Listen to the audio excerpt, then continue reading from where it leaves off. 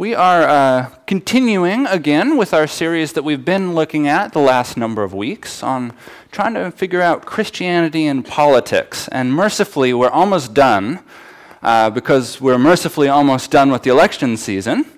And if you remember, what we're doing is we're taking up this big question each week, a different question that's been explored throughout the ages, and kind of taking a look at one time in our history, when people were wrestling with it. We're taking a look and kind of turning it around, seeing what we think, seeing how we feel, and what it applies to today.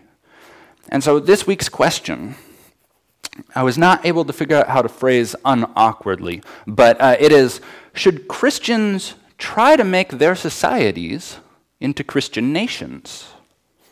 Should we be a Christian nation? Is that what we are called to as Christians?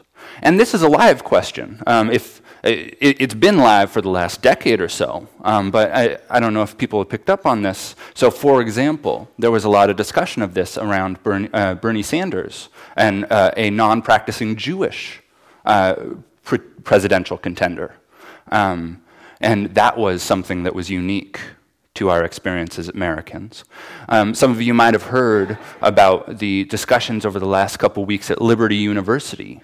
Some of you remember Jerry Falwell, we talked about last week, the founder of Liberty University. He's been an incredibly outspoken Trump supporter. And after all of the stuff that came up, all the allegations of sexual assault that came up, he defended Trump by saying, "We're electing a president, not a pastor." Interesting, right? And then folks from Liberty University, these mostly conservative Christian students, a lot of them pushed back and said, no, there's an ethical standard that we demand from our presidents, right? It's this live question that has so much mixed into it of what should we be a Christian nation? And what does that mean? And there's just these whole bunch of questions mixed together. And so, for example, there's this question of theocracy, right? So ocracy is government, theo is God. So theocracy is when the government is ruled by God. So, for example, the boogeyman of Sharia law that we hear about some is an example of theocracy. It's God-designed government. Or if you have priests as your rulers, such as in ancient Israel, that's a theocracy. And so that's a little different than, I think, any of the conversations we've been having around America. We don't really, we like our separation of church and state for the most part. We don't want to become a state-run, a church-run government or a government-run church. And so that's a little different from what we're talking about. But what Americans often mean is taking up this claim. We have this particular claim that we like to think about, that we are a nation predominantly of Christians, and that our founding fathers based the forming of the country on Christian values, and that we need to remain with Christian values as our moral framework. That's one way that people often think about this question. And that's contested because, so our founding fathers were deists, which is a non-Christian Enlightenment sect, basically, and using theological language from Christian tradition. And so, do you see how complex this one question is? I mean, it's so complex that I'm not able to come up with an elegant way to even say it in the first place. But there's all these other questions just mixed in together in the pot of just trying to figure out, what does it mean to be a Christian nation or be Christians in a nation or something like that? There's just all these questions swirling around. And it's a very live question right now in the political scene. And so let's take up as our specific topic, the one thread of it that we can explore today, is how should Christians insist that our governments behave? What kind of actions do we need to insist on from our government? And to help us out this week, we're going to go back in time a little bit. So, brief aside, I'm disappointed in y'all. Y'all didn't correct me on my math. Last week I was saying 35 years, a lot for 1980, and nobody told me it was 45 years. 1970, excuse me. 1970. See? Okay, I'm disappointed. Anyway, we are going back about the same amount, and we're going to South America, to Chile, the long skinny one right by Argentina, yeah? And in this time, from 1973 to 1990, there was a military dictator there by the name of Pinochet. He was very infamous in the human rights community and just throughout the world, especially because of these folks called the desaparecidos, the disappeareds. And what the government did was they took individuals that were presenting some sort of threat to the government and made them disappear. They just snatched them up, and they were never heard from again. Often they were tortured. A lot of times they were killed. And the government just made them disappear and instilled this culture of just fear and dread in the society of Chile at this time. Now, the fascinating thing to me about this is that the state claimed that it was Christian. So it was a Catholic state, and specifically that's how Pinochet came to power, was through a coup. He took the government by force because he was afraid of the Marxists, right? The kind of communist, socialist thing.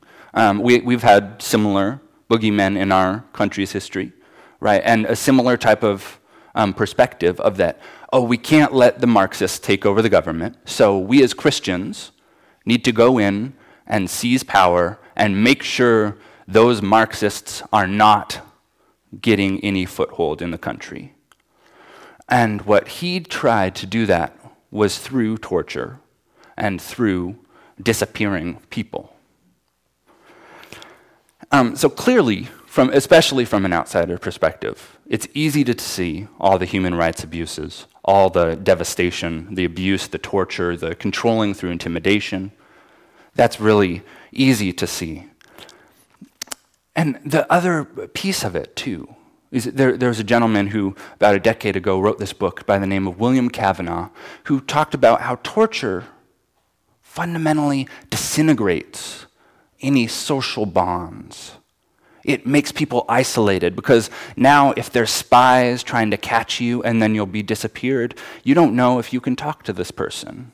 You don't know who to trust, who to confide in, so you have to just be surrounded and insular in your fear. And to combat this torture, these abuses, this killing, there were some priests who stepped up in a variety of different ways. Some in advocacy work, some in trying to get international actors involved, some in trying to provide social services, some in denouncing the government. And a lot of these priests were then disappeared. They were taken out because they were a threat to the government. And there's this fascinating connection, if you were here for the first sermon in this series, is Christianity political? There's this fascinating connection. Hear this quote from the Minister of Justice under Pinochet. The bishops, remember the ones that got disappeared, those bishops forget that the kingdom of Christ is not of this world. And so they abandon the cure of souls to launch a political and hypocritical attack on the government that is torturing. And what were they objecting to? They were objecting to torture. They were objecting to violations of freedom of expression, to corrupt political parties, to hurting the poor under the economic policies, to repression. And they objected to these through the means that they had available. Some by making statements that the whole system was problem rather than just individual instances, and sometimes by excommunicating the torturers And those bishops were eventually lauded by the international community, later on by the Chilean community as well, for their role in standing up to this dictatorship, to the government that was so abusive with their power. So I think that gives us enough data to come back to our question for today. How should Christians insist their government behaves? And so we can learn some stuff from the Chilean bishops. They found a violent, repressive military dictatorship unacceptable to that question. And moreover, they claimed that it was not actually a Christian government. Now, remember, there's two things that are fascinating here of translating it. The first thing is, it might not be so important that we claim by name to be a Christian society. So think about Chile. They all claimed to be Christian. They all understood themselves to be Christian. The government said, we are Christian. But it was behaving in ways that their behavior said otherwise. That they were engaging in ways of destroying life. And so it suggests to us perhaps being called a Christian nation is not the be-all, end-all. But rather, we as Christians have these sets of behaviors, these practices, these ways of being that we can tap into when we are thinking about how do we govern, how do we structure our societies. In our faith, Christianity, the emphasis is on the least of these. The last will be first and the first will be last. In not storing up treasure on earth, but in heaven. In showing mercy to the orphan and the widow. In deep forgiveness. And so as Christians interacting in a society and trying to shape society, we should be looking for these types of behaviors and figuring out how does that influence our policies, our politics, our things that we put into motion. How do these inform our decisions as a country? What does it mean to forgive when we think about international politics and war? What does it mean to value the least of these when we are designing social programs? How does not storing up treasure on earth influence our tax policy? These types of questions are the ways that we ought to be thinking about how we interact as a country.